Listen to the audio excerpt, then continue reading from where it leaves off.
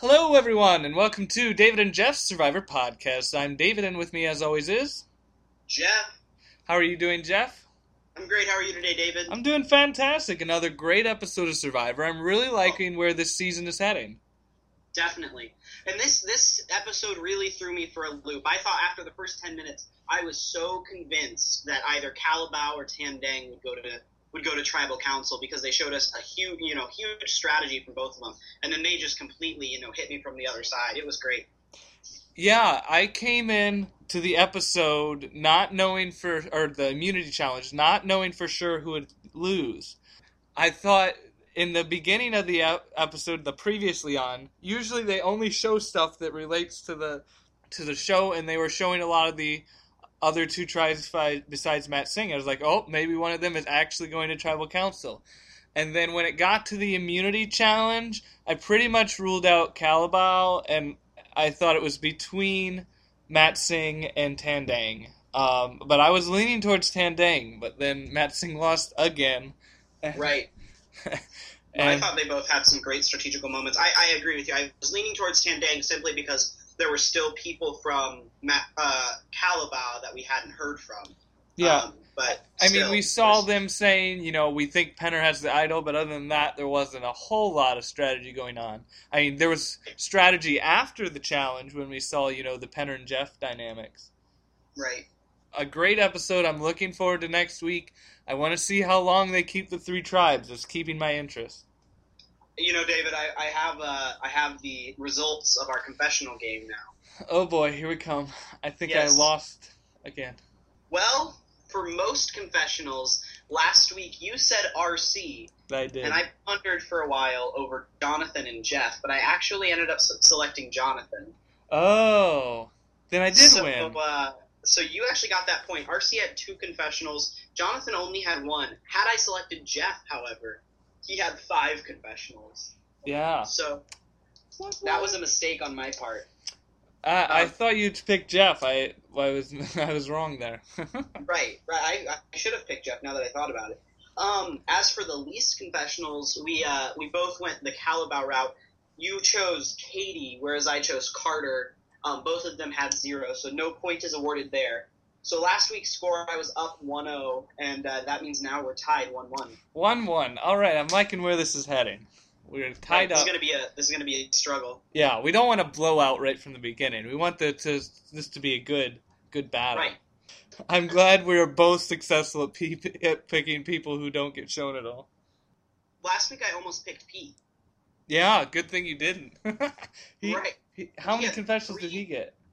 3. He had the most on Tandang. He was tied with Abby for the most on Tandang. Yeah, he got quite a bit of airtime. I'm pleasantly surprised by Pete. He's actually showing potential. Yeah, definitely. It's going to be interesting to see if, maybe they're employing the dog that didn't bark strategy again. Yeah, who knows? But I did want to say Carter did speak in the episode. We got to hear him talk. It just wasn't a confessional. This is true. I win on a technicality, or we tie on a technicality. But Katie did not speak, I don't think at all, except to raise her hand to say that she was sitting out of the challenge. Right, she didn't even participate. And I watched a secret scene of one of her confessionals and sort of understood why they're not showing her that much. Is she vapid or something? She's a little, bratty. And just, Oh, really? Yeah, it was very off-putting to me. The one, a minute, 30 seconds I saw of her talking. Right. So now we have to, now we have to select, this week's. And I'll pick first for most this time. Yes, because I picked first for most last time. Who's gonna get the most? I'm gonna go with Jeff Kemp. I think that's a good pick. I would have picked him had you not. I think it's clear. I don't think Matt Singh is going back to Tribal Council again. They've got to show some of these other tribes a bit more, which I know is two separate statements. But I'm going to go with someone from Tandang. I'm actually going to pick I'm going to take the dark horse and pick Pete. Ah, nice, interesting. It's a bold strategy, but I hope it works. It is, yeah. Yeah, and something interesting about the confessionals, Michael Skupin for the first episode had like a bazillion, and then for the next two, he's had Michael zero. Had 8. Yeah, he had 8 and then 0 and then 0. So, but he hurt himself again because the mask shattered in his face. Oh, that was hilarious. I saw some Survivor website, or maybe it was Michael Skupin himself on Facebook, was keeping a tally of his injuries. Gordon Holmes has a chart that it's a picture of a person and then little arrows and dots to where everywhere he's gotten hurt and what episode it was. Yeah, that's the one I saw. That was because he dived face first and it just shattered in his face, which with the pressure of the water would force that glass right into your face or whatever, plastic, whatever it is. Yeah, I'm pretty sure it's glass. I think most goggles are glass. Well, most goggles like that. Right. I mean, the dollar store ones that you're getting that cover just your eyes are different. But, anyways, Lee's confessionals. And I get to pick first for this one. I'm going to take your strategy that you employed last week. When you've got a good thing, you don't let it go. So I'm going to pick Carter again. And I'm sticking with mine. I'm going with Katie. We're 2 for 2. I can't wait to see if we're 3 for 3. Right. No, it'll be fun. So, and who knows? Maybe we'll both get 0 again. That would be a record, I think. 3 weeks in a row. Well, we'll see about that. All right, we are going to be having a Survivor Roundtable today with 2 fans of the show. Clayton and Patrick are going to be joining us, but before we do that, we're going to do our historical analysis of Survivor. This is where we take Survivor Philippines and see how it's compared or contrasted to other seasons on the show. You got something? Well, my first one, the one that you're going to laugh at me for, but it was just a funny moment. Jeff Kent was talking about his 4-fingered handshake. Yes. Which obviously is just kind of ludicrous, because apparently if you shake a man's hand for real, then you can't break that promise, right? Yeah.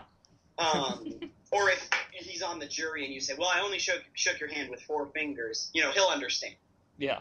That reminded me of Johnny Fairplay in Survivor Pearl Islands when he told Sandra to hold up her hands to make sure that she wasn't crossing her fingers. And it just like... Yeah.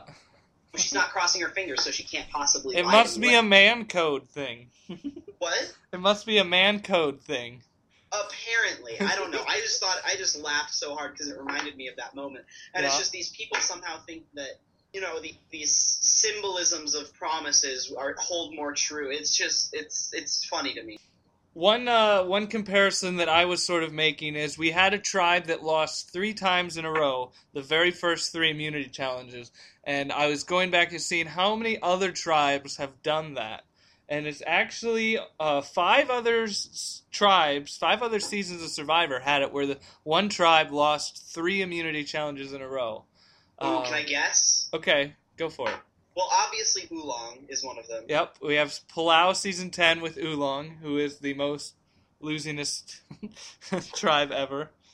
I'm pretty sure Ravu from Fiji. Yep, that is another one. Season 14 with Fiji, Ravu, the have-nots, did not have immunity.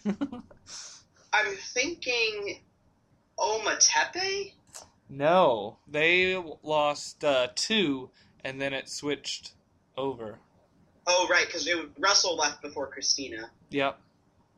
Okay, so I have 2 out. I'm 2 for 3 right now. Let's see, the heroes didn't lose that much. Foa. Yep, Survivor Samoa 19. Russell's tribe lost 3 in a row, and a lot more after that. Okay. So you got 3 out of the 5. Okay, so let's see. It wasn't season 18, 17. Wasn't season 16. Wasn't 15. I'm going backwards. 13, no. 12, no. 11 was Guatemala. Ooh, that might be... I'm gonna go with, and I don't remember the name of it. It was either Nakum or Yasha, but I don't remember which one it was. But I'm gonna go with Guatemala. And you would be incorrect. Ah, That one was Nakum lost the first challenge, but then Yasha lost the next two. Switch back and forth. Do you want me just to tell you the other two? oh, Saboga. No. No, that's No. all right. I'm just going to tell you. Okay. Yeah, that's a good idea. Pearl Island, you had the Morgan tribe lost the first three in a row, and then it ended up winning the next three. But Right. the first three in a row they lost. And then the last one is Marquesas with Mara'amu. Oh, I would have gotten there eventually. Yeah. All right, another interesting statistic I was looking at is we now have a tribe with 3 people on it. And how many times have we had a tribe get down to only 3 people? And ironically, there's only 3 other times. Not including the final 3, I assume. No, not after merged tribes. And before the merge, a tribe that's gotten down to 3. And there's only 3 other occasions. Oolong, obviously. Yep. When Stephanie was the last one, obviously, they had to get to 3 before they could get to 1. Right. That's the only one I can think of off the top of my head. Well, once again, we have Marquesas with Mara'amu, who got down to 3 with Kathy, Pascal, and Nalia. And then the other one is sort of a cop-out, but you have Survivor Panama, where Kasaya lost the first immunity challenge, and they only had 4 people on their tribe. So automatically they were down to 3 after one tribal council. Yeah, that's a bit of a cop-out, but I guess technically you're right. Technically. One other thing that I was sort of comparing and looking in the past is in this episode, we had Abby and RC, who were sort of best friends and made an alliance right from the beginning, just sort of have a big blowout and sort of like separate and have a breakup. And I was thinking, what other breakups have we had between 2 females who were friends and then got mad at each other and sort of departed ways? And I could only really think of 2. I don't know that I can think of any either. Right? Usually they work out their differences for the sake of the alliance. Yeah, the biggest 2, or the biggest one, obviously, is Kelly and Sue from Borneo. Yeah. I mean, that one was a big... they were so good friends in the beginning, but it happened near the end, and then they just sort of exploded and got mad at each other. Mainly Sue, if we want to be fair. Mm-hmm. The other one I thought of was, once again, Marquesas, where you had, after John was voted out, you had Zoe and Tammy, who were, sort of the cliquish in their alliance, and then all of a sudden they got mad at each other and saying, I never liked you anyways, and... I don't remember that one clearly. You have a better memory than me. Yeah, you had, obviously you remember the alliance that they had. For sure. After John got voted out, and it was just Zoe, Tammy, and the general left, Zoe was all trying to be like, I was never with them, I don't know what you're talking about, and then her and Tammy got into a big argument, and Zoe was like, I never liked you anyways, Tammy, and it just sort of had a big blow up, and then Zoe ended up getting voted out. But right. So from the editing, it looked like they were close, though. Throughout most of the season until that happened, and that's all I could really think of as far as 2 females. I mean, I think there's been some 2 males and everything throughout the seasons, but right. Had to go old school to find a comparison for that one. Yeah, season 1 and season 4. It's interesting to see how Survivor changed with people nowadays more willing to stay together for the sake of the alliance. We may not like each other, but... Or, most people are able to keep their mouth shut more, I think, now. And they know that for strategic purposes, where maybe in the first season they weren't playing as strategically, and it was more about the personal relationships and stuff like that. Yeah. Did you have any more historical analysis? You did better than I did, man. I was just getting funny corpse. Yeah, let's get Clayton and Patrick on the show. All right. Well, we now have Clayton and Patrick on the line. How are you guys doing? Good. You? I'm doing Good. great. Thanks for having us. Yeah, thank you for being on.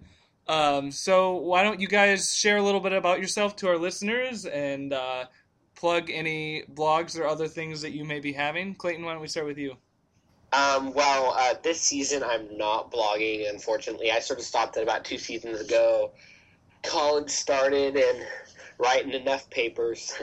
You can follow me on Twitter at Clayton Spivey, or my tweeting account for Survivor itself is Hair of Malcolm. That's HAIROF, and then Malcolm's name. Malcolm tweets me back ever so often, Angie and all them, so it's fun. It's all Survivor-related tweets, and I'm just a fan of the show and the podcast. So yeah, and is this your fourth time being on with us? I think. Yeah, I think fourth. Yeah, because one I was on, and then the next one I was on, and then you did this recap at the end. Where we all came back for like 15 minutes. So yes, I'm glad to be back. Awesome, Patrick. Hi, so I'm Patrick. I run a Survivor Pro blog. It's a new Survivor blog. I'm a big Survivor fan. I've been for many, many seasons. I'm a professional game designer, and I've been thinking about what a blog might look like from a professional game designer. And so what I do day to day is I take games and I break them down into their smaller components so they're super digestible. And so I built up a blog based on that same format. So whereas a lot of other blogs are doing recaps and they do it really well, there wasn't really a need for that. I thought, okay, well, what if we take an episode and we break it down into smaller chunks and try to just get the highlights rather than go in too much detail on the actual episode. So the response has been really good, and it's like a sports-style power rankings with all the contestants. We love lists. People seem to be really into that, and it's fun doing it with every new episode because things can change pretty rapidly in Survivor, as we all know. Yeah, and I really like how you, in your blog, you break it down into strategic moves and social moves, so you're sort of dissecting it, like you said, which is really interesting to me. Yeah, those are two of the three components. The other one is the challenges. I tried to do a little bit of that earlier, and the response wasn't as strong. People seemed really interested in the strategy and the social, so that's what we're going to focus on moving forward. But I appreciate you and everyone else checking out the blog and supporting it. It's been really encouraging. Yeah, awesome. So we have a former blogger and a new blogger, so this should be interesting. All right, so we're going to get started with our Survivor Roundtable. Going to throw out a bunch of different questions, specifically about the most recent episode of Survivor Philippines, and get your guys' thoughts and opinions on everything that sort of went down in Episode 3. So my first question, we're going to go skip all the way to the end of the show. Was voting Angie out the best move for Malcolm and Denise? We're going to start with Clayton. Okay, good. That's why I was very glad you had me for this episode, because I had a lot to say about it. Horrible move. And I'll explain a little bit, because for me, okay, they've already lost 2 in a row. They're in tribes of 6. They're already going to be down to 3. Look, numbers is a foregone conclusion for that tribe. Like, they're not going to have numbers however they break it down going into merge. They're not going to lose 6 more people before merge. It's just not going to happen. So numbers to me really shouldn't matter, or strength really shouldn't matter at this point. Keep the people that you know are going to be loyal to you. They've showed no loyalty to Russell, so what incentive does he have to show them loyalty once it comes to a swap if he gets a better deal to these people that have just been, keeping him around but voting his allies out? I don't really see it as a move that's going to benefit them in the long run.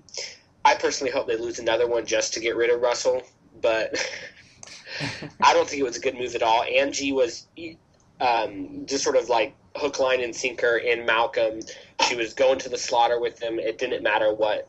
She was sticking with him, but I don't think Russell's going to do that. All right, Patrick, what are your thoughts? Yeah, I have to agree. You've seen in the past when people couple up like Malcolm and Angie have, they can go a long ways. And, everyone was very nervous about that, and they should be, because it was a powerful alliance. I personally wasn't a big fan of Angie, but they definitely, her and Malcolm and Denise had sort of a 3-person alliance going, and that's just no longer in place anymore.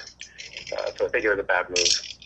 Maybe Malcolm just likes older women, and that's his main couple. Jeff, what are your thoughts? You know, I hate to sound like a broken record, David, but I have to agree with Clayton and Patrick. I think, for a few reasons, it was a bad decision. One, I think to get the returning players out of the game as quickly as possible is the best move that any newbie can do. Angie, as Patrick stated, is just kind of a loyal number. She's not going to cause waves. She's not going to, do anything shaky once the merge happens, but you don't know that with Russell. Mm-hmm. But I think, thirdly, and I think most importantly, if you are going to take a challenge perspective at it and see who is the strongest, everyone says you have to know your strengths and play to your strengths in Survivor, but I think it's equally as important to know your weaknesses and play to your weaknesses. Angie made a very good point when she said, I may not have been able to swim out there again, but at least I recognize that fact. Yep. Russell wasn't able to do it, and he still tried, which cost us valuable time. And I mean, when you see how close the challenge was, arguably enough time to give them a win or change the tide of the challenge. So I think knowing your weaknesses is just as important as knowing your strength. And I think, and we saw it in Samoa too, Angie knows her weaknesses much better than Russell does. Russell thinks he can. All right, here's my thought. I agree. I'm gonna take the stance and disagree with all of you. I think it was a good move for this point. Yes, you point out that Angie knows her weaknesses, but she has a lot of weaknesses. Okay? So does Russell. To be fair, Russell has some weaknesses. I agree, but we sort of have yet to find the thing that Angie was good at, other than a straight-out sprint. We haven't really seen Angie, succeed in any sort of challenge, whether it be mental or physical, especially or swimming or anything. So I think when you're down to 3 people, the thing you have to do is win. And I think there's potential for Russell to be more of a benefit than there was for Angie. Yes, Russell can sometimes overstep his boundaries when it comes to challenges. But I still think he has a lot more potential to offer as opposed to Angie, who really didn't have anything that was really contributing to the challenges. Yes, she could point out where she couldn't do things, but she didn't really have anything where she could. So, I do have something to add about your theory about him, about Malcolm being into older women. He did tweet me once saying that tonight he needed to look good because all shameless middle-aged women would be touching him. So that might go with your theory. Maybe it is. Maybe Angie was just sort of the decoy for his real relationship with Denise here. She was too young and her boobs were too big for him. Is that a thing? For me, there's not. Control yourself, Jeff. All right. A 20-year-old's pageant. You brought up a really interesting point that, Russell, he has all this potential, and when you look at him, you think he would dominate challenges. Mm-hmm. He doesn't really do anything. Do you think he's gonna break out at some point in the next episode or two and contribute? Well, it was the same situation in Samoa too. I mean, his leadership was questionable at best. He chose comfort over necessity. His tribe never went to tribal council, but when they did, he was not in charge of the vote because Yasmin was not voted off. Mm-hmm. He's just his Survivor world has been questionable at best, and kind of this hero complex that he has is somewhat misguided, I think. I like to call the muscle he has either like model muscle or steroid muscle. It's not functional; it's just there for looks. Yeah, I think it's all steroid. Looks like Tarzan plays like Jane, as we say. Yeah. Jane from Nicaragua? She was pretty strong, Jeff. Oh, gosh. No, I meant looks like Tarzan, like the Disney movie. No, I know what you meant. I was just like, Tarzan from one world and Jane from Nicaragua. About the worst combo you can have ever. That's awesome. Yeah, I agree that Russell has not lived up to his potential at all. But I still think there is the potential there where I didn't think there was that much potential at all of Angie, except being a mindless drone who will do whatever they say. But at this point, with only 3 people, if you lose again, you don't need a mindless drone. you know. Mm-hmm. Well, you kind of do. From Malcolm's perspective, of course you need a mindless drone because no matter what, you don't want to be the one getting voted out. And I don't think I would. I mean, Angie and Denise are not going to form an alliance against Malcolm. Well, neither is Russell and Denise. You don't know that. I'm pretty sure. There's been a lot of surprises thus far, David. That's all I'm gonna say. But apparently Russell hasn't really talked strategy to anyone this entire season. Denise and Malcolm will be our new Bobby John and Stephanie, but better. Yeah. But better. I love my Stephanie, but I really like Malcolm and Denise a lot. All right, let's move on to the next question then. We just saw a big power shift in Tandang. You had the whole, breakup between Abby and RC, and we saw Pete actually talk and become sort of like a mastermind. We saw Lisa get into the mix. People are gunning for Mike. My question is, who is actually in control at Tandang at this point? If they were to go to Tribal Council, if they would have lost, who would have been going home? Who's in control of this game for Tandang? Let's start with Patrick. It kills me because they have a 4-person alliance with Abby Marita, RC, Scoopin, and Pete, right? Yeah. You think they have it going, and then there's a new 3-person alliance that emerges between Lisa, Abby Marita, and Pete. Abby Marita seems to be running between the two, but I think she's putting herself in a pretty vulnerable spot. I think it's a pretty high-risk game. RC has her thing, Abby Marie has her thing, but Pete's in both those alliances, so I don't know if he's running it, but he's in a good spot. Pete is just like, he hasn't said much. He kind of seems wrapped around Abby Maria's finger, but he's not been in the line of fire at all. I think he stands to benefit. I think RC still is in control of that tribe, but that could end up in a big war, and I think people like Pete, who's kind of on the outside, doesn't get caught up in it, and both alliances could come out on top. He could swing it around. Jeff? I think it's interesting because I think that Abby, Pete, and Lisa are pretty solid. I don't think that those 3 are going to waver simply for fear. Now that, especially since Pete knows that Abby has the idol, and Lisa is just kind of looking for anything to hold on to that's stable. And you know that RC and Mike are pretty tight together, and as long as Abby and Pete and Lisa can keep their thing under wraps, RC and Mike are going to stay together. The big question mark is Artis. I don't know where he stands in anything. He had a confessional last night, but I can't remember for the life of me what he said. He was against Scoopin, saying he was stupid for breaking the mask. Right.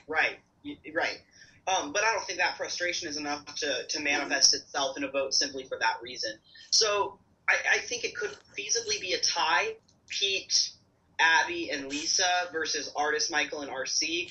But I could also see it being a 4-2 with Michael and RC being in the minority, which I never thought I would say. So, I mean, saying that, and I think Pete's in control, and well, Artis and Pete are both in control, which is another sentence I never thought I'd say, but, Survivor surprised me, so congratulations. All right, Clayton, what are your thoughts? I agree with the sentiment. I never thought I would have to say the things I'm about to have to say. Abby Maria has an idol. Please shoot me. Then you have Pete, who he could be saying the most brilliant thing in the world, and I would still think he's an idiot. I can't grasp any type of intelligence. And he's so monotone that it just goes over my head. But I will say he is controlling it right now. Sadly, he's controlling it, but he did what he was supposed to do. You never ostracize someone in the game. Because the second you ostracize someone, the first person that goes to them is going to take it because they think that's their only option. So Pete played his cards right at the time. And that's partly Scoopin's fault, because Scoopin had that in with Lisa from the get-go. That if he would have taken advantage of it, he would have had the Angie mindless drone of the Matt Singh side. He would have had her. He would have had RC. Artist probably would have went with, because he could do the age rallying of the vote. Say, they're going to vote us off. We're all the old people, blah, blah, blah. But, yeah, it doesn't look good for Scoopin right now or RC. Edit-wise, I thought, okay, we have an RC, Denise, or Scoopin win. The last two episodes haven't looked good for Scoopin. I mean, they stuck the confessional from Artisan that was really, trivial and really wasn't important to the storyline, just for the purpose of showing some negative sentiment towards Mike, which they have yet to do the entire time. And then they just throw it in randomly when it really doesn't mean anything. So I think the tides are turning. The thing is, I don't see any stability with people like Ave Maria, and I don't see any stability with Artis if he gets so pissed about a mask. So, and I think Scoopin can salvage his relationship with Lisa. So I think it's swingable, but if they were to go to Tribal that night, Scoopin would have left. Yeah, I think the big thing is, can Michael, Scoopin, and RC pull over Lisa? I think that's the big question, because we saw Lisa in her confessional be hesitant for voting Michael out. She was saying, I really want to vote RC out. I think it would be good to keep Michael and all this stuff. So is that, enough to make her switch and maybe vote out an Abby Maria or someone like that? I'm not sure. Real quick, long term, who's going to come out on top? Pete and Abby or Mike and RC? That's so hard. You don't want to put your name on something because then you look like an idiot if it goes wrong. Well, it's all right. But based on edit, I say RC and Mike. All right. Jeff? I think, as much as I hate to say it, I think Pete and Abby have the upper hand on this one. Patrick? I'm gonna put my faith in intelligence, and so I'm gonna say RC and Mike. I know that's dangerous, but I'm going with RC and Mike also. I'm gonna go Mike and RC too. You just gotta hope the good prevails. I just can't fathom a world in which we have Pete, the model Jeer, and Abby Maria, who I can't understand a word for me, being the final two. I just can't see it. I can't see it. Yeah. But I'm not a big fan. Like, I like Mike. I don't like RC that much at all. I don't really like RC, but... Do you like her more than Abby? Oh, hands down. I don't like... There's no one on that tribe I like except Lisa and Mike for entertainment. All right, let's move on to the next question then. We saw Jeff sort of make this four-fingered handshake with Penner, starting the sort of alliance sort of a thing. But what was interesting is that if you look in the scenes for next episode, they make a five-finger handshake and not a four-finger. And if you go by Jeff's confessional, that a five-finger means you have to stick to your word. Do you see this? Do you think that Jeff will really align with Penner and they'll actually do something? Or do you think it's all a ruse and next episode Jeff is just going to continue to try to blindside Penner? Let's start with Jeff. I think he will. I think Jeff Kent is smart enough to go with the power. And now that Jonathan has confirmed that he has an idol, Jeff Kent probably has stars in his eyes, realizing the fact that he can blindside whoever he wants on of the other four. And Jeff Kent realizes that now if he goes with Penner, that the idol can't be used against him. I think that's his fear. If they vote 5-1, but Penner just gets to decide who goes home, which I think Jeff is afraid of. But I think he's going to go with him for real. Sorry. Clayton? I'm sort of mixed on Jeff Kent. I came in being like, I don't want him. He's a dang baseball player. But I'm actually sort of thinking he's playing quite well. I think he's keeping his options open. And I think that's really important in Survivor. And, his four-finger handshake, which I thought was sort of clever, that's something where, I don't think he did that on purpose. I think that was something after the fact. He was like, oh yeah, that'll look good on a confessional, so let me say I did that for this reason. But I do think he is fully keeping his options open. If he sees a spot where he can take Pinner out without him playing the idol, since he has the idol, I think he will 100% do it. I don't buy that he's with Pinner. I mean, if Pinner was smart, look at the way the guy talked to you. First of all, he gave you a 4-finger handshake, and he ended his sentence about wanting to work with you for a while. Operative word, for a while. That's what he said. He said, I'll be in your boat for a while. Not, I want to be in your boat for a while.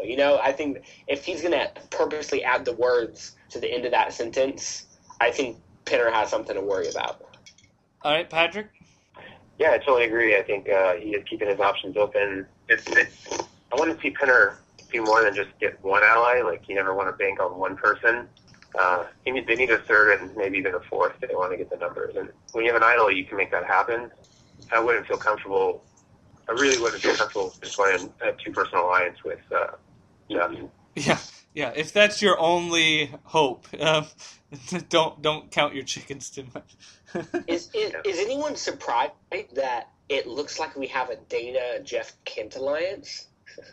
Yeah, the guy who donates to anti-gay charities and the lesbian in an alliance. I love it. I think it's so funny. It's great. But I do like Dana. I think we're getting screwed on the edit for Call because they're not crazy and they haven't gone to tribal, so therefore we're really not seeing much of them unless it has to do with the idol. So I think we're really getting screwed on people like Dawson, who's probably really good entertainment-wise. I bet Carter's pretty good too. And Dana, who I enjoy every time I see her. I think she just has a very level head. But I think the 3-tribe thing and the fact that Matt Singh keeps losing is hurting the edit of the Kalabal tribe. Yeah, well, that brings me to my next question. Are the other members of that tribe, besides Penner and Jeff, do you think they're actually playing the game that well? Do you think that, because we don't see that much of them, obviously, do you think they're playing it good, or do you think they're just sort of in this sort of, oh yeah, they haven't really thought of the strategy too much, they're just like, oh yeah, we're getting Penner out first if we lose, sort of a thing? Patrick? I think it's tough to tell. You can definitely tell that, like if you look at someone like Dawson, who, when it was raining, instituted indoor games, like she's trying to keep the tribe's morale up. Her head's in the game. And when you watch Carter on the beach, his body language, you keep seeing shots of him working around camp. And when challenges happen, he's all out. Like he doesn't leave anything behind. So I think they're playing the game. We're just not getting to see it that much. And it's kind of hard to decipher exactly what's going on that tribe. Jeff? Yeah, I agree. I think, to answer the question, I think they just said, Penner's out, we're good, and didn't have to talk about it. We saw the same thing, from Karor in Palau, where we didn't see much strategy from them because they never went to tribal council because they just didn't have to worry about it. And I think it's even it's even heightened when you have an alliance who says, okay, he's gone, good, no, nothing to worry about, and just kind of brushes a rug. I think, I really am very disappointed because I think we had a really good opportunity for the game to have this 3-tribe format. But because Matt Singh keeps losing, we're getting screwed on the edit. We don't see any, we haven't seen Carter in one confessional. He talked for a teeny bit this time. Katie's had one confessional, but we have yet to even hear her name mentioned since then on the first episode. Dana and Dawson, who I think are a lot more active than is being let on, we don't get to see anything of. But I really agree with what Patrick was saying about, you can tell little things like the body language of certain people. I think the point that they're making of showing Dana, even though it's a little bit, is a good sign. And I think her and Kent are really a twosome. While we haven't got to see that really solidified yet, we did a little bit in episode 1, but we haven't really seen it get to play itself yet. I do think that they're a good little twosome, and then Dawson, I think, is playing a good social game as far as I can tell. But it's really hard to read. Like, do we know if there's this big overarching alliance? Like, is anyone doing anything with Pinner on the side other than Jeff Kent, and Jeff Kent is only being shown because of his star status? You know, it's really impossible to tell anything. That's why it makes predicting, you know, post-swap or post-merge game impossible. Yeah, I agree. I think we haven't really seen that much out of them. I mean, and part of it, I think it comes from that, you know, obviously they're not doing something utterly spectacular, otherwise we would probably see it. But they're not in a position where they're losing. Obviously, Matt Singh has taken care of that for the past 3 episodes, so we haven't had the need to really see them strategically, and our focus on that tribe has solely been Penner, the Idol, and now Jeff and Penner. The only person I don't feel like I know anything about on that chart though is Katie. Like, I'm not sure what's going on with Katie. Well, Jeff and I predict who's going to have the most and least confessionals for each episode, and for the past 2, I have picked Katie, and she has gotten 0. So I'm still on this Katie bandwagon of she's turning into a Purple Kelly, where we haven't really seen that much of her at all. But she's going to have some random cult following among hardcores. Oh, yeah, she'll be, you know, a goddess, or whatever they call G. Otis. All right, let's move on to the next question. Of the returning players, who's doing the best? Who's in the best position? Because it almost seems like they're all in not very good positions right now. So who's doing the best out of these returning players? Let's start with Clayton. 1 week ago from yesterday, I would have said hands down Scoopin. I don't think any of them are in good positions, like you just said. I think they're all like have the short end of the stick right now.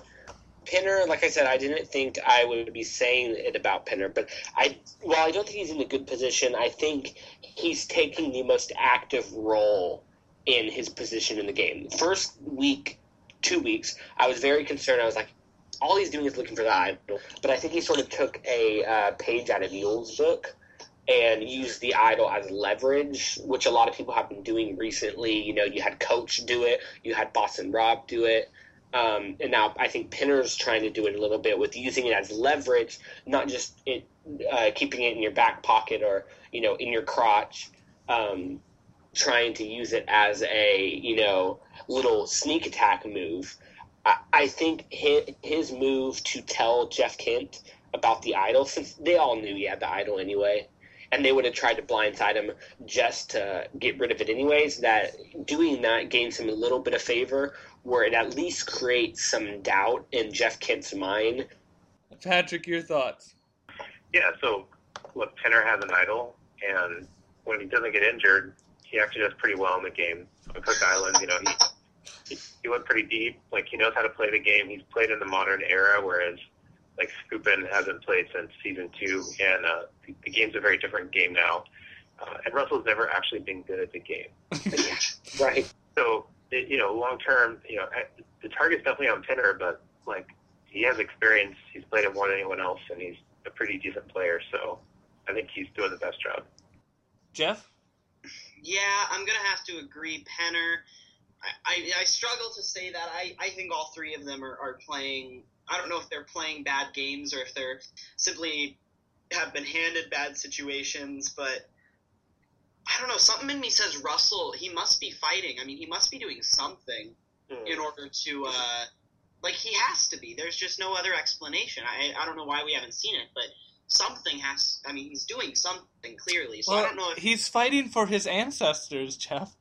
Oh my God! He brought me the episode.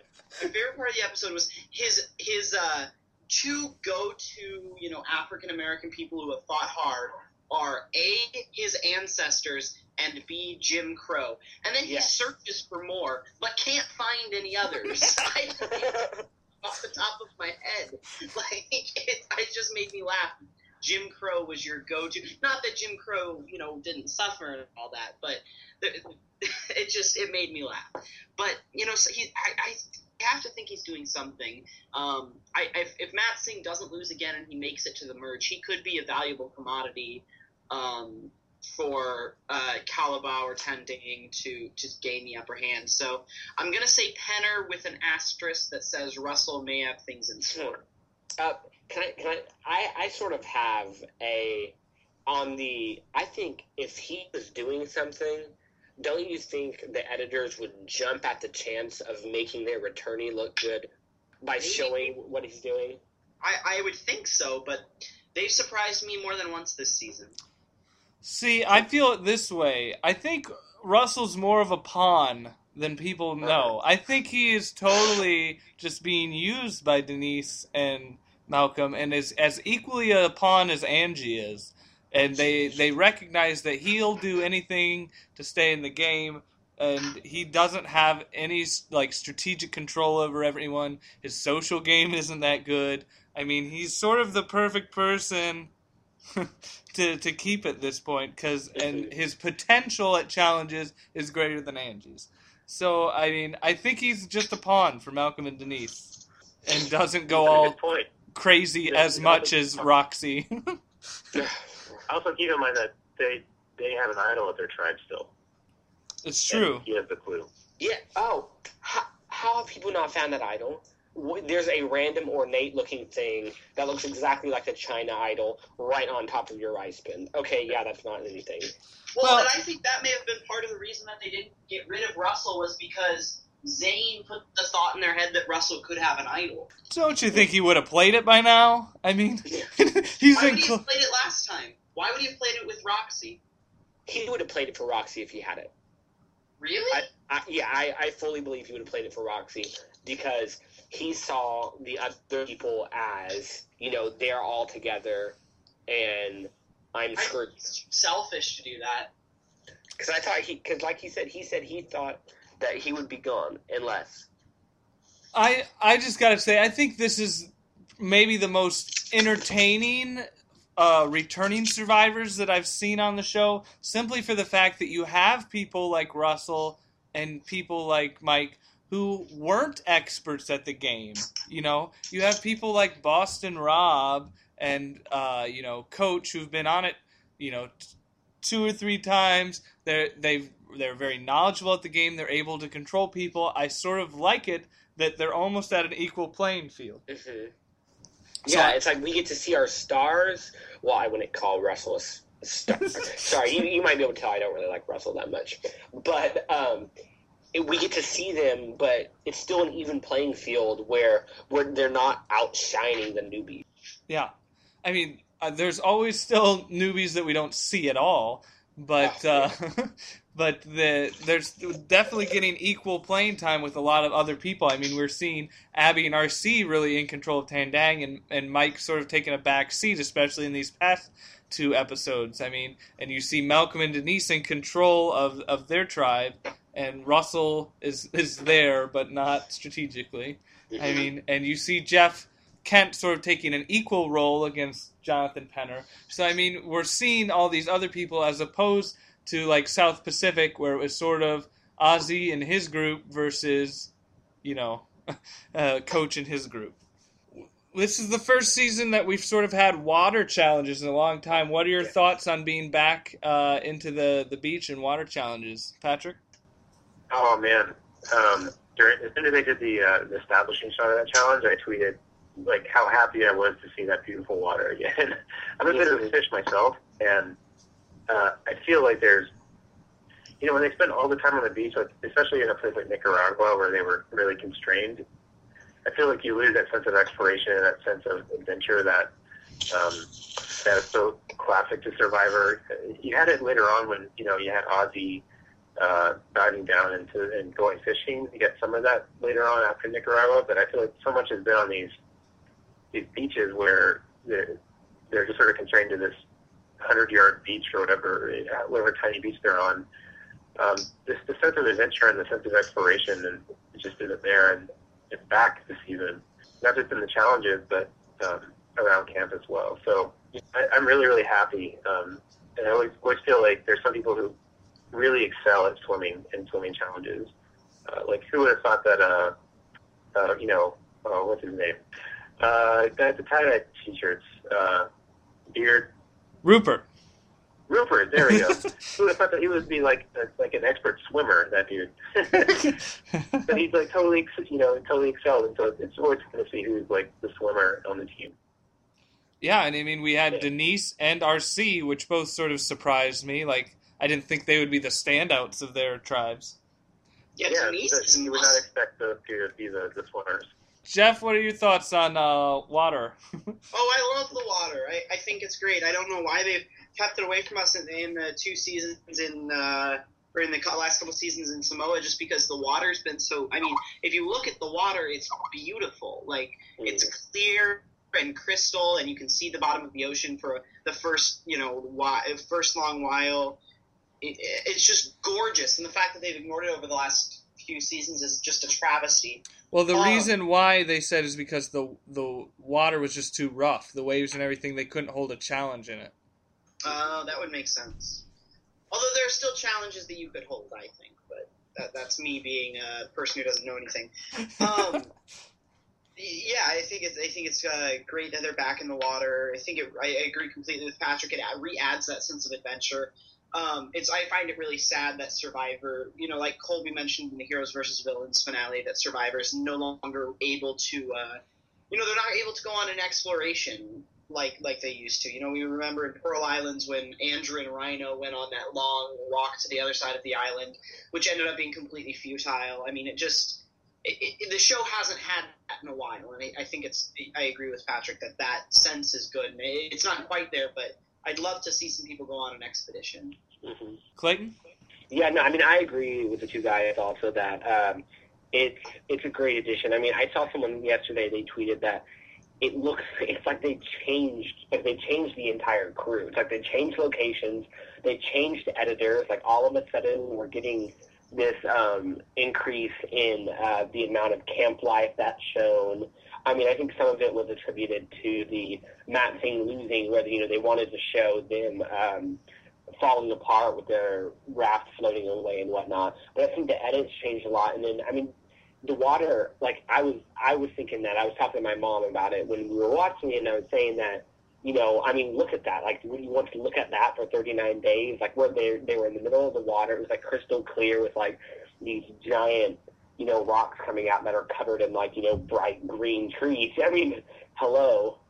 And did you guys notice how deep they had to go in that challenge? Yeah. That's hard. I mean, that's, like, deeper than any pool I've ever seen. I mean, their ears must have been popping going down there. Yeah, I think the last time we saw a good challenge like that was in Vanuatu, where they had another deep challenge like that. That one was... They had it go down for quite a while, and I think they ended up going about 30 feet. Yeah. I mean, I think this is solely attributed to, I mean, look where they were. I mean, they were in Nicaragua, where it's like the beaches themselves were washing away. They haven't been in places where they could really facilitate any water challenges that weren't dangerous. Jerry Mancy said that, they couldn't go out in the water at all on Heroes and Villains, because when they would have a riptide that would suck them out right away. Yeah, I'm a big fan of water challenges. I've been wishing that they would get back to it, and I'm so glad that they actually are able to with the location and everything. Mm-hmm. Moving on, in honor of Patrick being on the show, I have a couple of questions. What was the best and worst strategic move of this past episode? We're going to start with Jeff. Oh, that's a tough one to say so quickly. I still have to say getting rid of Angie over Russell. Was the best or the worst? Was the worst. Okay. Do I need to answer the best right now, too? Yeah. Oh, what was the best? Oh, jeez. Best strategic move this episode. Oh, gosh. Becoming friendly with Lisa. All right, Clayton. I hate to be redundant, but that's exactly. It was like it was reading my mind. Yes, I think the worst by far was getting rid of Angie. There was no point in it. They're already hopelessly lost in numbers. So keep the people that will stick to you. And Russell has shown to be a complete slouch in challenges. I mean, you look in the preview for next week, you see he could barely even make it to the mat, and Denise is dragging him, trying him to stay on the mat. And then you have, for the best move, as much as it pains me to say it again, is Pete.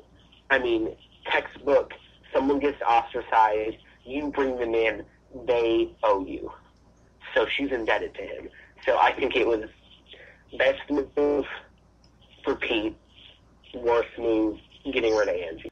All right, Patrick. Yeah, I would agree on the best one, Pete, who had the is either him or Lisa. I think when if they lose a challenge, and I don't know what it is, but it's, almost every shot of him on the show, he just has this dumbfounded look on his face, like he's not aware of where he is or what's going on.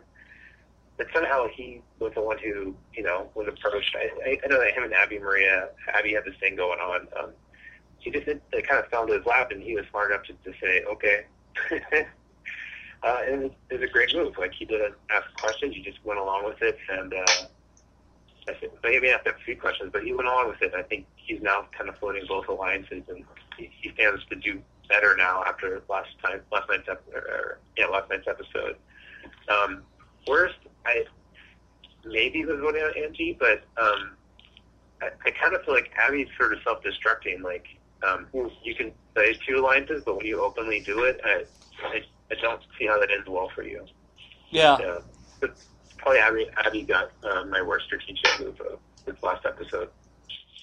Yeah, and I'm going to agree with all of you. The best strategic move was, Pete, shifting the game, seeing that recognizing that his alliance of 4 was breaking up. It wasn't going to stay. So he needed to be then in control when this breakup happens. So I think he set himself up very nice. And the worst strategic move, I think, is Abby breaking it up and just sort of, destroying the alliance and creating just sort of two separate camps. I don't think it was the right time to do it, or maybe don't do it in that obvious of a way. In that case, I'm going to actually change my worst strategic move and say that CBS made the worst strategic move by not including Pete in the 3 choices for Player of the Week. Agreed. I've noticed every single week there's someone why the heck are they one of the 3 that we're choosing from? Right now. Well, this week I'm on Abby Maria's Facebook page, and she posted a picture of it. It's Abby Maria, who arguably, she found the idol, but she made a pretty dumb move. Denise, who you could argue back and forth about the merits of getting rid of Angie. And RC, who didn't, who was clearly riding on the backbone of the second episode. I mean, I was going to say, I think the player of the week things are more geared towards the not so hardcore analytical fans that look at the moves. They just look at, someone found an idol. Denise did good in the challenge, so that's why she was there. In the challenge, our moves were in our face the whole time. Sometimes I wish I could revert back to that, and just you live life through the other side for a while. I think being a hardcore analytical fan is a bit frustrating at times because you just shake your head so often. And what's going to happen in the first 5 minutes. Yeah, well, this episode was a bit different, but usually, yeah. All right, moving on. Best and worst social move of the episode. Clayton? Oh, well, I mean, you got to hand worst social move to Abby. I mean, socially, very bad. I mean, yes, she gained a little bit of trust in Pete, but he's always going to remember this girl is crazy. Look what she did to her quote-unquote best friend. So I think no doubt worst. Best social move is a tie for me between Pinner and Pete. Pete, well, I think it was more strategic rather than social, but there is a social aspect of he gained some favor socially with Lisa. But I think Pinner is the essence of a social move to me, is because he, it wasn't really that he did anything or made really a move. He just chose to reveal something to come off as more honest and make himself more, well, sociable to Jeff Kent. So I would give it to Pinner for best social move. Worst social move, Abby Maria, hands down. Yeah, I'm going to have to agree with you for best. I think, Penner was sort of branching out. This is the first time we actually saw him interacting with his tribe, I think. The past 2 episodes, it's all been about him finding the idol and everyone else talking. So to actually see him socializing with other people, I think that's good and definitely smart. And he's probably done it more, we just haven't seen it. And then worst, I have to give it actually a tie between RC and Abby. I just think their whole sort of spat on the beach thing, I think both of them were displaying very bad social skills.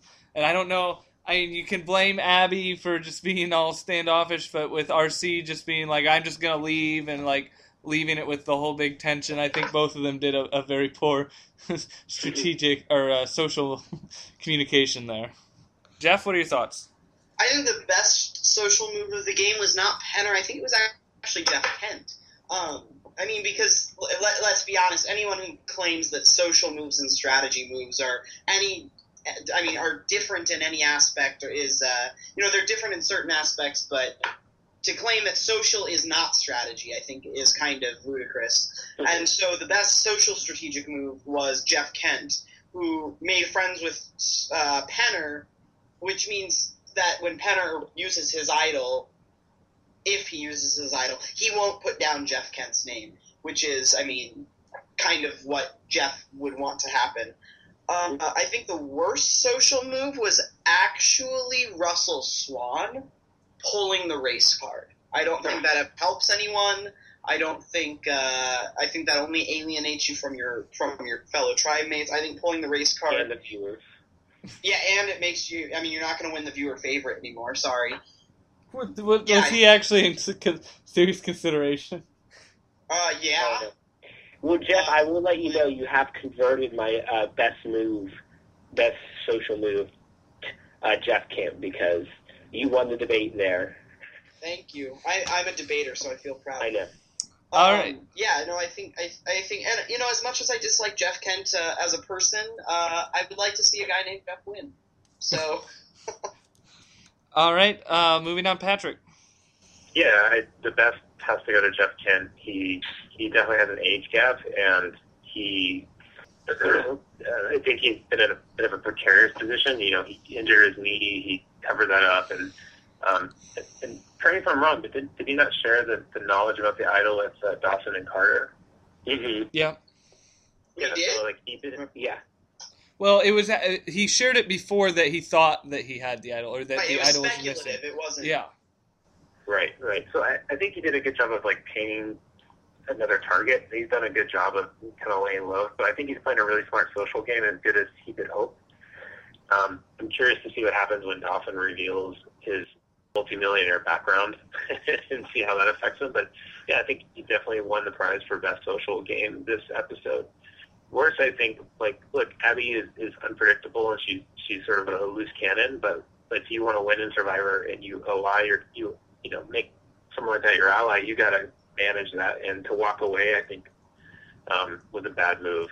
RC should have hung in there and tried to resolve it and gotten her under control. I feel like when you look at a player like Boston Rob, he got that stuff under control, and RC just kind of letting it go loose, and then you saw what happened, right? Yep. Abby went off and made another alliance. Yeah. I think Abby was inconsolable, though. I don't think there was any fixing what was going on in her mind. I don't know. Pete seems to be able to sort of keep her calm and somewhat, help her stay in control. It's interesting. What would have happened if RC had gone to Pete for help? Yeah, that would have been. Abby. But apparently, from I think an RC confessional, Pete and Abby have been very close from the beginning, and maybe almost more so than her and Abby. And I think that's part of the reason why RC showed the clue to Abby, is that she realized that Pete and her were getting close, so she wanted to make sure that she was Abby's number one still. It's Tweedledee and Tweedledum.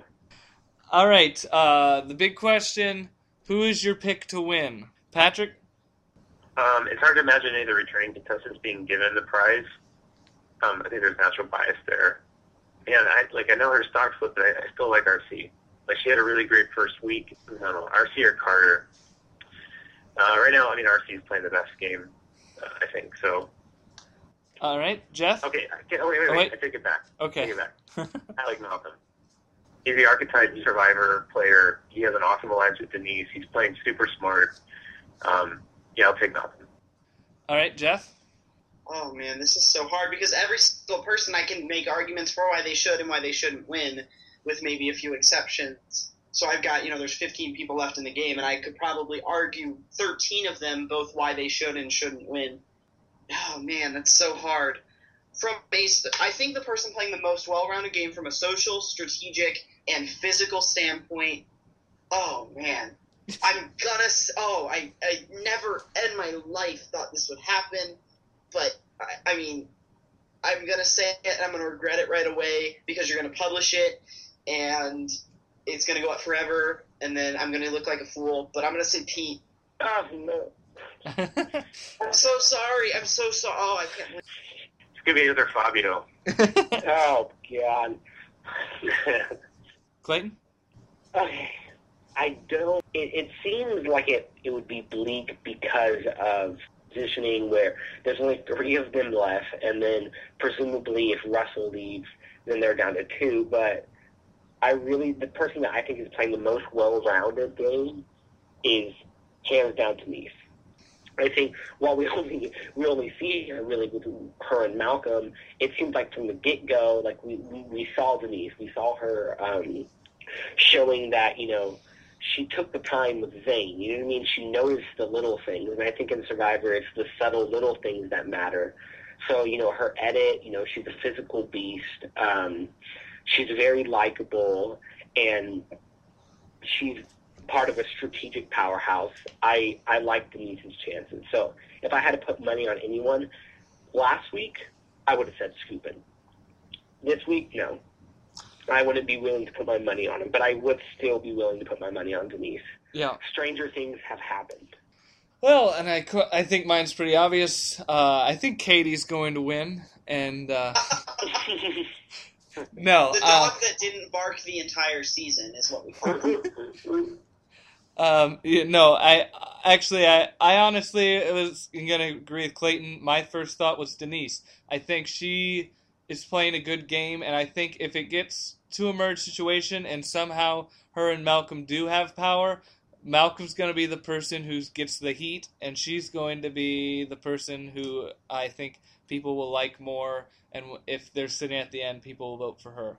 So I think she's playing a really good game, so I'm going with Denise as well. Yeah, I think you guys are smart in saying Denise. The only reason I didn't pick her was because of the obvious numbers disadvantage. Yeah, I was wary of that, but I mean, look at it this way. They're probably going to go into merge with 2 or 3 people. I could see them losing again, or Russell really not being a factor with them. So they're going to go into a merge with presumably one tribe of 5, maybe one tribe with 6, or both tribes with 6 if they merge early, or both tribes with 5 and merge with 12. They're going to be usable. People are going to use them as a vote. They're not going to get rid of the people that are only 2 people. They're going to try to take out, the other big honchos that still have 5. So I think they're going to skate for a good... I thought about that. I think that's a valid thought, but I just can't see a situation in which Mark Burnett is going to let it go straight from 3 tribes to 1. I think we're going to absorb into 2 tribes easily. I think we were going to do that because of returnees. They wouldn't want to screw the returnees' stability. Well, we had 2 different listeners give us topics that they wanted us to discuss, so we're going to discuss those really quick. Number 1, was RC named after the cola? Jeff, what are your thoughts on this very hard-pressing issue? That's interesting. I'm actually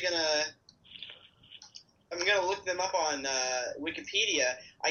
They were formed now. I have it up here, 1905. So the answer is clearly no, because obviously she was born before then. So I'm just kidding. I'm not an RC fan, if you can't tell. Was she named after the cola? I think it's no, because her name is Roberta Christensen or something like that. So I'm gonna say no. Clayton, yes or no? That was going to be my answer. Her name is like Roberta Christina Armoire, some crazy sounding like French name, so I'd say no. And you all know how I feel about the French. So. All right, Patrick. I'm going to go with the rest of the folks. I'm gonna say that it wasn't the reason why she was named it, but I think they probably enjoyed it with the nickname, and that was one of the reasons why they chose RC as opposed to just Roberta. It is a hard-pressing question. I hope that Mark Burnett will resolve it by the end of the season. Yeah, I hope so too. All right. When you watch the show in your living room, you can think whatever you want, whatever makes you happy. Yeah, that's true. All right, the other listener question, why is everyone else on Tandang letting RC and Abby divide the tribe based on unnecessary drama? Anyone want to answer that one? Because it benefits them. At least it benefits Pete and it benefits Lisa. I don't think it benefits Scoopin', but I honestly don't think Scoopin' is that aware as I thought he was. And I don't think it hurts Artis either. Oh, yeah, I forget about Artis. Yeah, I don't think it hurts Artis either. I think that's really the root of it, is that it just doesn't hurt them. It breaks up a twosome. Yeah. If you watch the preseason interviews, the Meet the Cast interviews, the majority of the cast all want to have an under the radar strategy. They all want to lay low, kind of sneak into the end, and then suddenly come from behind and win the game. I think it's a terrible strategy. Even Tinner called it out as being a terrible strategy. I think he's right, but we've seen this a lot recently in the last 5, 6, 7 seasons. The majority of the cast is just trying to lay low and get through to the mid game. They're trying to pull a Fabio. I think half the people mentioned Fabio in their pre-interviews, which made me think the season was going to suck. But I think it's good so far. It's also it's Sandra. There's some successes, but I don't think by and large it's actually a successful strategy. Well, no, you look at last season with Kim. Obviously, she didn't play under the radar. Sophie's arguable either way. She was edited under the radar. Yeah. Boston Rob clearly was not. So I mean, I don't think it's the majority of people that win are under the radar. I don't think that's the case. All right, so those are all of our roundtable questions. Thank you guys for giving your opinions on those. Before we let you go, we're going to play a game. This game is called Under Over. Basically what it is I will ask a question and throw out a number. Your goal is to predict if you think the correct answer is over the number I give you, or more, or under the number I give you, or less. So half of these will be Survivor-related, and the other half are just going to be random things. So I'll ask a question, throw out a number, I'll go to you, say over or under, and then I will tell you the answer. Everyone keep score of your own points. Is everyone ready? Yeah. I'm ready. Okay. First question is the number of different male contestants on Survivor over or under 178? So has there been more than 178 male contestants on Survivor? In that case, you would say over, or if you think there has been less than 178, you would say under. So we're going to start with Jeff. Over or under? How are you counting returning players? Different male contestants. The number of different male contestants. Oh, jeez. So if they're the same, that... What 178? Yeah. I'm going to say over. You're going to say over, so there's more. All right, Clayton? There's more than 178, yes. I feel like 178 is right on the dot. I'm going to say under because I don't think we've hit the 400 threshold yet. I think there's 300 something right now, so I'll say under. All right, Patrick? Yeah, let's say you average like 6 male contestants per season, that are unique on average. You have 25 seasons. I'll take the under.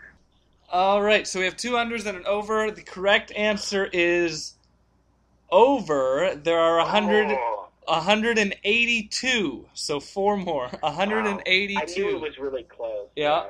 There are definitely a lot more different female contestants because they keep bringing back only male returnees.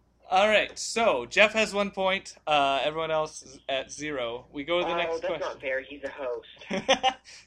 Should we give him a penalty? Yes. He starts with challengers. You got to beat the host if you want to earn your street cred. Jeff, you're like the returning player. You clear. Hey, you know what? If Mark Burnett thinks it's a fair fight. It's the Iron Chef of the Survivor blogging world. Exactly. I like it. All right, here we go. Question number 2. Is the average weight of spider eggs humans inadvertently ingest each year while sleeping under or over 8 ounces? Do we inadvertently ingest more than 8 ounces of spider eggs or less than 8 ounces of spider eggs Should not be known. in a year? Over. All right, Clayton, you're saying over? Yes. Patrick? It's got to be under, only out of I just need to deny that this is a fact. All right, Jeff? Well, I know you ingest X number of spiders. I've never heard spider eggs, but 8 ounces is I have to say under. I can't imagine it's half a pound. Under. All right, so we have 2 unders and 1 over. The correct answer is over. Yes. Oh my god. All right, not to scare you, but the average human inadvertently ingests 19 ounces of spider eggs every year. What? Because every spider you take, how many spider eggs does that have in it? All right. How do they test for this stuff? I get the facts from a reliable source, but I don't know their process of research. God. All right. Now, so moving on, so we don't have nightmares. All right. 1 point me, Jeff. 0 point Patrick. Yeah. Patrick can make it up here, though. All right. Yeah. I'm holding back. I'm under the radar right now. That's the best way to win, right? All right. Yeah, it always works. Is the number of individual immunity challenge wins by all of the winners of Survivor under or over 48? So if you take all the winners of Survivor and each one of them, how many individual immunity challenges they won, and you add them all together, is it under or over 48 immunity wins? I will say under. All right, Patrick? Under. Jeff? My instinct is under, but if I think about just a couple of them, like Fabio and Kelly, who hold a lot of that weight, I'm going to have to say over. All right, so 2 unders, 1 over. The correct answer is under. Yes. Oh.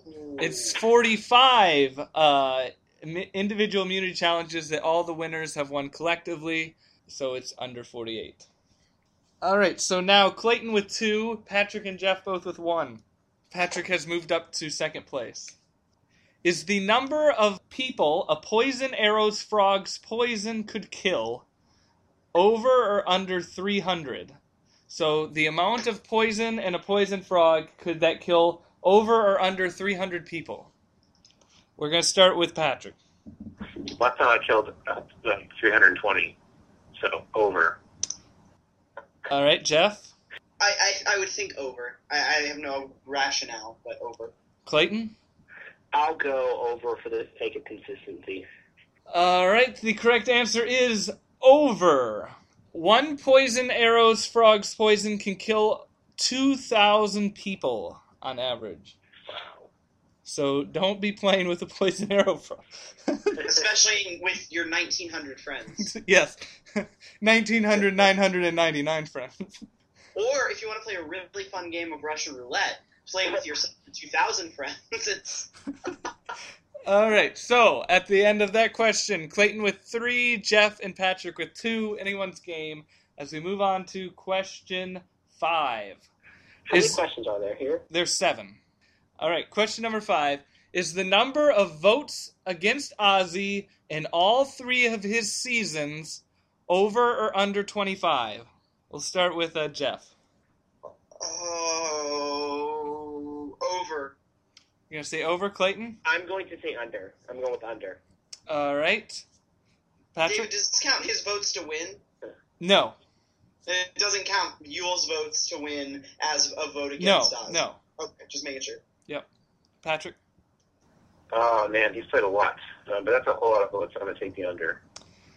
All right, so 2 under 25, 1 over. The correct answer is over. He has received 27 votes against him, and almost all of them were from Survivor South Pacific when he got voted out 3 times. He actually got very, very few votes. It was like 1 or 2. I think it was 1 in Cook Islands, and then he got I'm pretty sure it was 2 in Cook Islands because either Cecilia or Christina voted for him. Yeah, so it was 1 or 2 in Cook Islands.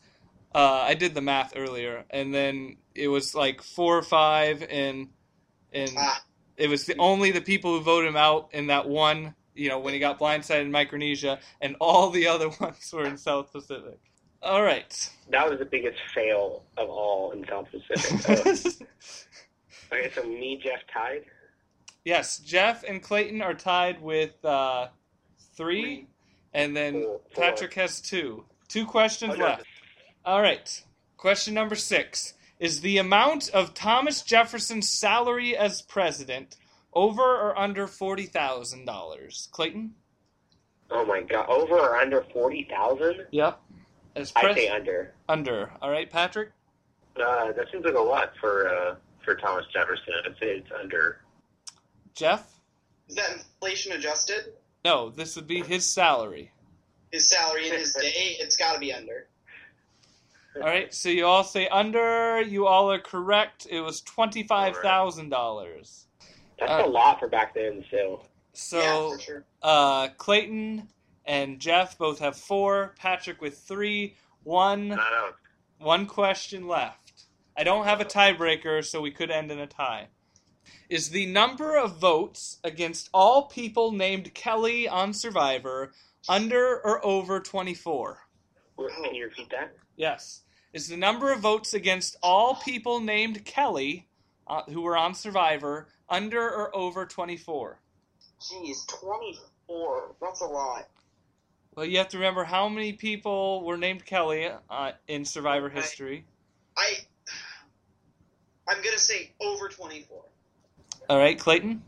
I am, for the sake of deciding a winner here, I'm going to say under, and my rationale is because Kelly Wigglesworth never got voted out. Kelly Shin did not have votes against her. She might have had a couple along the way, but she did not receive votes against her when she got voted out because she quit. And then, so that leaves Kelly Bruno. So I'm going to say under. All right, Patrick? So I think got just over that number of like 3 full seasons worth of play. And then 3 individuals. I'm going to go under. It's a lot of votes. All right, 2 unders, 1 over. The correct answer is under. It was only 20 votes. There are actually 6 Kellys that have played the game. Two of them, as Clayton mentioned, did not receive any votes. Kelly Wigglesworth and Purple Kelly. But you had Kelly Bruno, you had Kelly from Africa, you had Kelly from Samoa, you had Kelly from Gabon. Oh, Kelly Zarnik. Yes. Zarnicki. Yeah. Zarnicki. We could spend a whole podcast trying to pronounce that name. Yeah. Oh, wait, so since I won, does that mean I get to take Jeff's job? You have to work that out with Jeff. David, we're gonna have to keep like an Iron Chef type record here. Okay. Because I feel like I should be winning more than I am. This is the first time we played. Right, and I feel cheated. All right. Well, I think the final score then is Clayton with 5, and Jeff and Patrick both with 4. Mm-hmm. Awesome. So, I think Clay needs his own podcast. He doesn't need someone else's. Yeah. Well, I thank you guys so much. This was a lot of fun. It was great to hear your guys' opinions on the show, and it was fun playing this game with you guys. So I really appreciate you guys coming on and talking with us. Is there anything either of you two want to plug or promote before we leave? Do you want to say the website for your blog again? Yeah, sure. So survivorproblog.com and on Twitter at survivorproblog. Yeah, thank you so much, and it's been good, really fun, and I can't wait to see how the season wraps up. Yeah. Clayton, anything to plug? Well, I guess I don't have really have much to plug, but I will say follow Hair of Malcolm, and Malcolm is MALCOLM, not MALCOM. So just follow that on Twitter for some Malcolm-themed tweets, and occasionally retweets and tweets from him and Angie and Abby and all that crew. So that's about it, though. Awesome. Well, I enjoyed being on here. Yeah, thank you guys both again so much. We'll definitely have to have you guys both on again sometime. And yeah, it'll definitely be interesting to see where this season goes from here. All right, cheers. Thank you. Yeah, bye guys. All right, so that was our Survivor Roundtable with Patrick and Clayton. It's always great to have Clayton back on the show. He's always a great guest with lots of wonderful opinions. So I'm curious always to hear where his head is at during each of the episodes. And I thought Patrick was great. Certainly check out his blog, survivorproblog.com. He has a really great analytical mind, and really, his whole job is dissecting video games, and he's really taking that approach into the game of Survivor, which I find really cool, and it's a different blog. I mean, like you said, you have so many recap blogs that are just telling you what happened, and for us sort of more hardcore Survivor fans, it's always good to get other angles and aspects of it. No, I definitely agree. I enjoyed having both of them on, and Patrick's mind was analytical and wonderful to have on the show. And as you said, Clayton always tells it like it is. He's got a lot of opinions, and he's not afraid to tell them, which is always great to have on the show. Yeah. So with that, do you have anything else, Jeff? Well, next week we are going to have Dr. Jill Bem, on the podcast from Survivor Nicaragua, who was actually one of my early favorites to win on that show. So it'll be interesting to talk to her and see how her game worked and where it went wrong, and talk to her a little bit about the show and also about episode 4 of Survivor Philippines. Yeah, it's always great to hear former survivors and add another Survivor Nicaragua person onto our list of podcast guests. Yeah, it should be fun. Well, be sure to check us out on our website, survivorpodcast.blogspot.com. Leave us a comment. Tell us how awful or great you think the podcast is, ways to improve. You can also check us out on Facebook, David and Jeff's Survivor Podcast.